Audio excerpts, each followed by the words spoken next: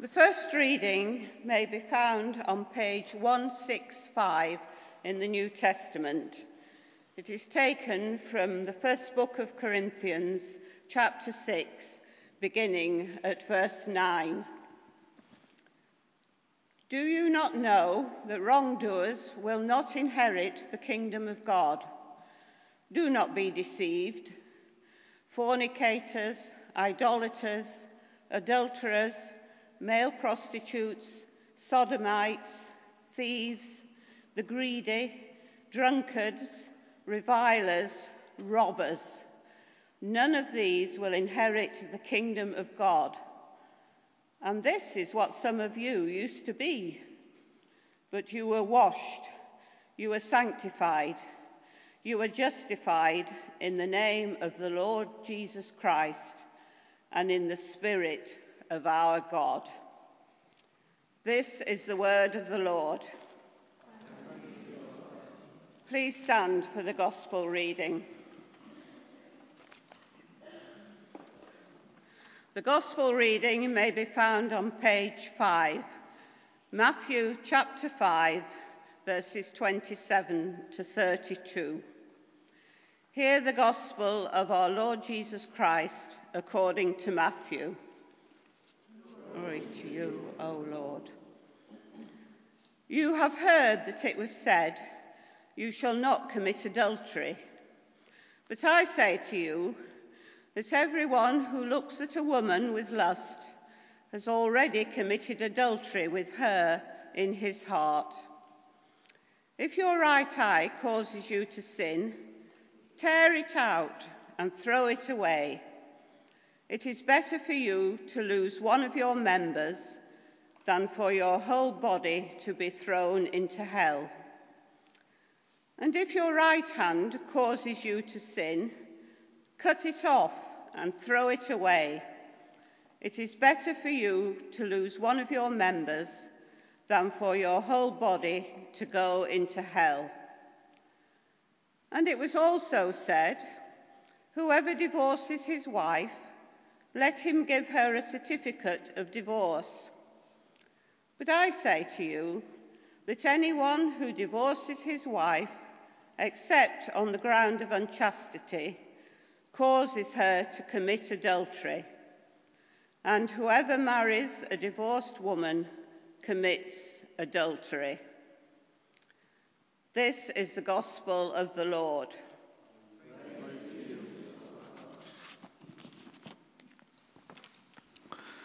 Let's bow our heads as we stand to pray. May the words of my mouth, the thoughts and meditations of all our hearts be now and always acceptable in your sight, O Lord, our strength and Redeemer. Amen. Please be seated. Thank you, Margaret, for reading those words. Not an easy passage to read. Jesus speaking about hell, Jesus speaking about divorce, and Jesus speaking about adultery. Friends, I wonder which one you want me to dwell on most.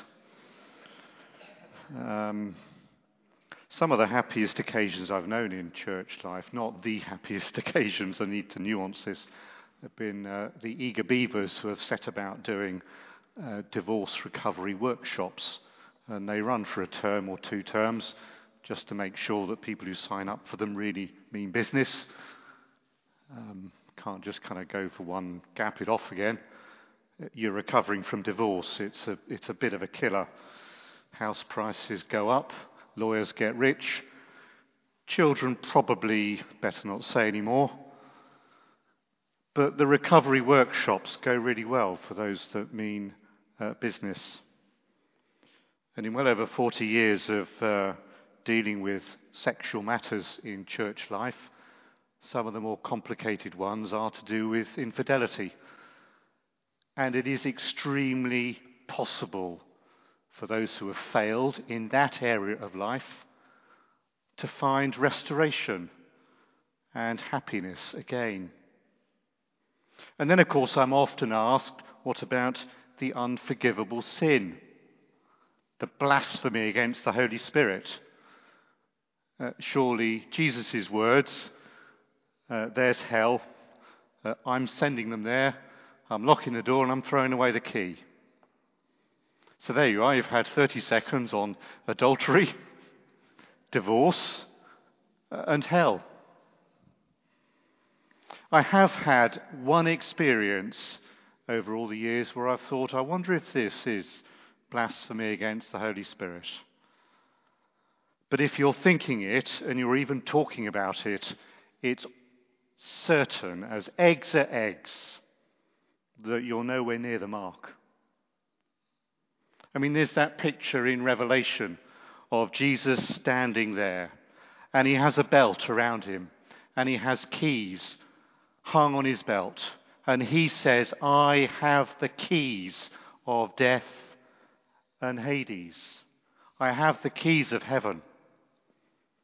And even in this one particular matter that was pretty horrendous, I'm even sure now I wouldn't want to say Jesus has sent them there and he's thrown away the keys. There's a wideness in God's mercy that is broader than the measure of man's mind, and the heart of the eternal is most wonderfully kind. You know that. We know that. So for all these sensitive topics, that surely is how we need to think of them today.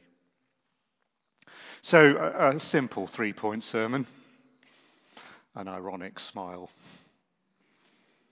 Matthew's words, Jesus' words, and our words. This is in Matthew's Gospel. And if I was pinned up against the wall and say what's the most important part of the Bible to read, it would be probably Matthew's Gospel. Because there you have the fullest treatment of the life of Jesus, his birth, the way he dealt with people, his teaching, his death, and his resurrection.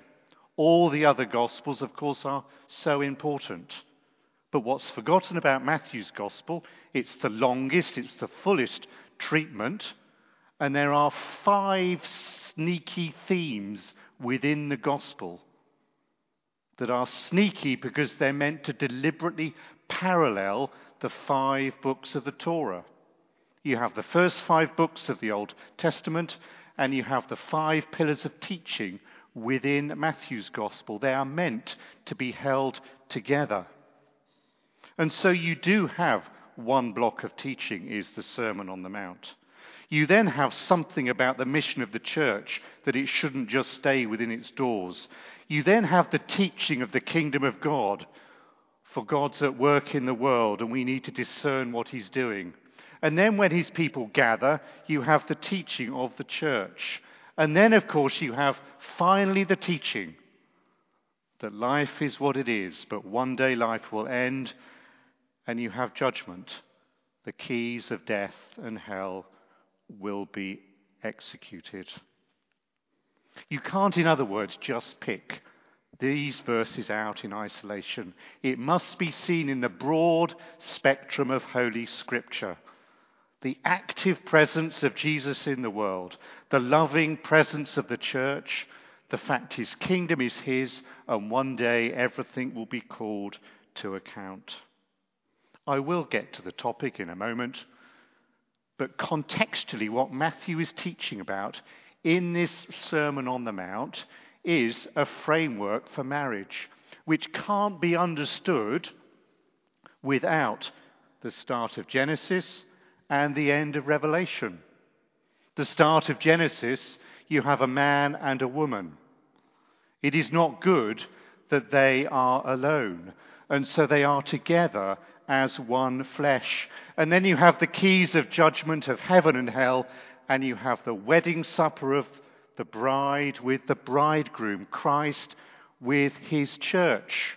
No wonder the Church of England says, I'm sure you won't know this one, Canon B30. The doctrine of holy matrimony is sacred and special and should not be altered. It can't be. You've got Adam and Eve, a man and a woman. And you've got Christ at whose belt hangs the keys of death and Hades. And you've got his glorious holy church. And they are united in marriage forever. And when Jesus pops on the scene, slightly irreverent tone, the first miracle he does for personal transformation is at a wedding. Mercifully, even within the current debate of human sexuality, the Church of England says marriage is a man and a woman. How you do the Rubik's Cube and get a solution that a man and a man can be blessed and it doesn't look like marriage is a story for another day. I personally don't think you can solve the Rubik's Cube.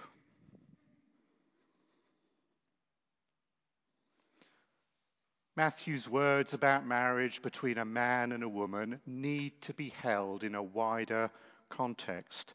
It is not good for a man or a woman to be alone. Literally, the word is beautiful.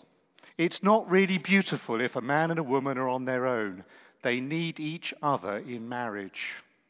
It's a fascinating word because it comes to the other discourse in 1 Corinthians where it talks about people who are widowed or who have chosen to be single. Paul describes them as beautiful.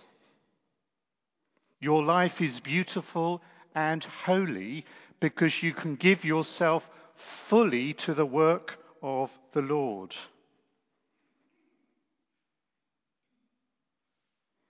Marriage, in other words, in Scripture and is Matthew's Gospel, is so important. But it's not a ranking affair, as it were. It's not good that we're apart. We need each other in marriage. And it's also beautiful and lovely if life for you is sustained as a gift from God with your singleness and with your sexual fidelity. Matthew's words are now Jesus' words. Probably hard to hear. If your hand causes you to sin, if your eye causes you to sin, cut your hand off. If your eye causes you to sin, pluck it out. Interesting words, as we've been reminded, because they connect with other language through the Sermon on the Mount. I tell you, or whoever of you, if you fail, if you sin through your eye, through your hand, then pluck it out and cut it off. These are not, however, exclusive words for those who have been restored through sexual infidelity or who have got remarried after divorce. They are inclusive words for everyone. The Jesus who says, "Let me tell you," or whoever of you, is also the same Jesus who says, "Let me give you rest when you're weary and you need to find solace for your souls." In other words, these words are not just for individuals, they are inclusively for everyone. Generally speaking, I'm sorry if I'm treading on toes here, I am a man, so I find this difficult to articulate. Broadly speaking, over the years, it is the case that more men are addicted to pornography than women. Generally speaking, over the years, more broadly, it is that men offend or abuse or disrespect women. But I have noticed over the years the trend is going slightly more in the other direction. More women are addicted to pornography. More men end up in my study as a pastor because they find themselves victimized and abused. In other words, this word of Jesus is not a serendipitous, sympathetic conversation. Oh, well, you know what? These sort of things happen today, don't they? It is a stern, shocking reminder that if your eye causes you to sin or your hand is touching something that it shouldn't, don't do it. the fires of hell and the keys will one day be shut. The eye gate and the hand gate, of course, is dependent on the heart gate. The words of Jesus, how literally they will come to pass in the fullness of eternity and judgment. Mercifully, neither you nor I are the one that gets to judge. Jesus does. It's at his belt are the keys of death and Hades. I know my heart,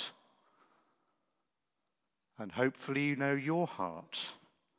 What it looks at, what it touches, what it lingers and looks at, and what it refrains from touching.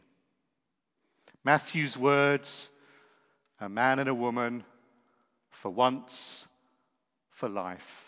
Jesus' words, you're on dangerous ground now, but I love you and I can forgive you. Thirdly, our words. Much will be made later at 11 o'clock of the cathedral service, which has been mirrored up and down the country in 42 different dioceses where men and women have been ordained. And the wonderful words which always bring a kind of lump to my throat, because I've found it to be true, no matter what the bishop says, no matter what the clergy say, God's people stand up and say, in answer to the question, will you support them? Everyone goes, we will. And there's a great clap and a party and so on. Do you know the other services happens at? Under the authorization and canonical structures of the Church of England, Canon B30, remember that? It's a man and a woman. If you're going to confuse it, you're going to be confusing the whole lot of Scripture. Two people stand there in fear and trepidation. I had one once where she looked at him and said, no one else heard this mercifully, will you please cheer up? I thought to myself, although I didn't say it, goodness me, you're in for a rocky bride, pal. The gathered congregation says, will you support this husband and this wife? And they say, we will.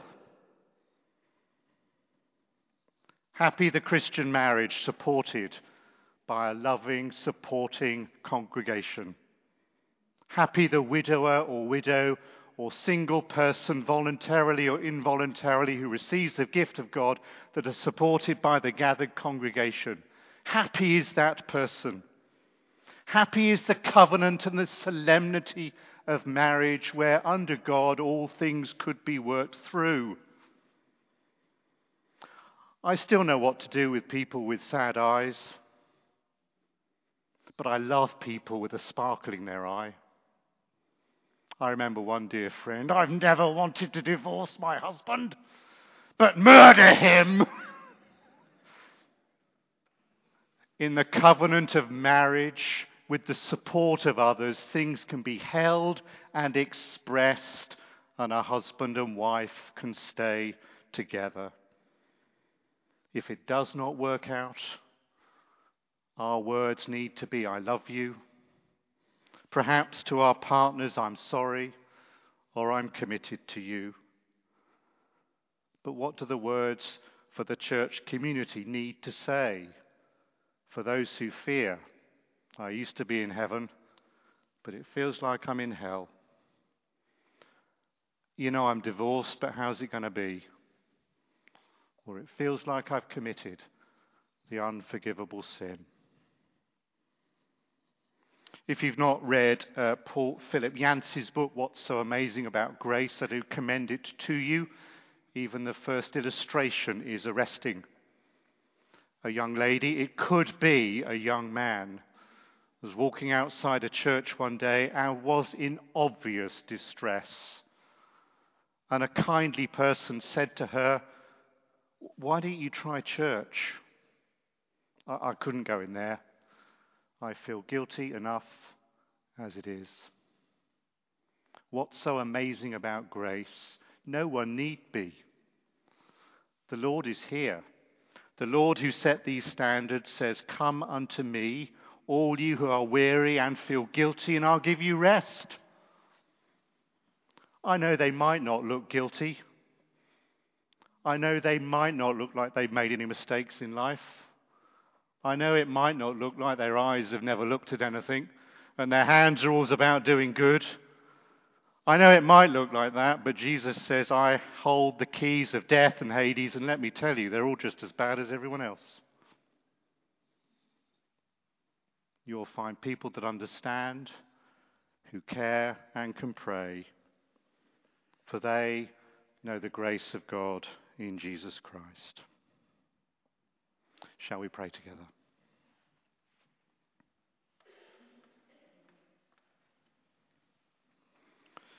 Father, where there's failure, we pray for your forgiveness.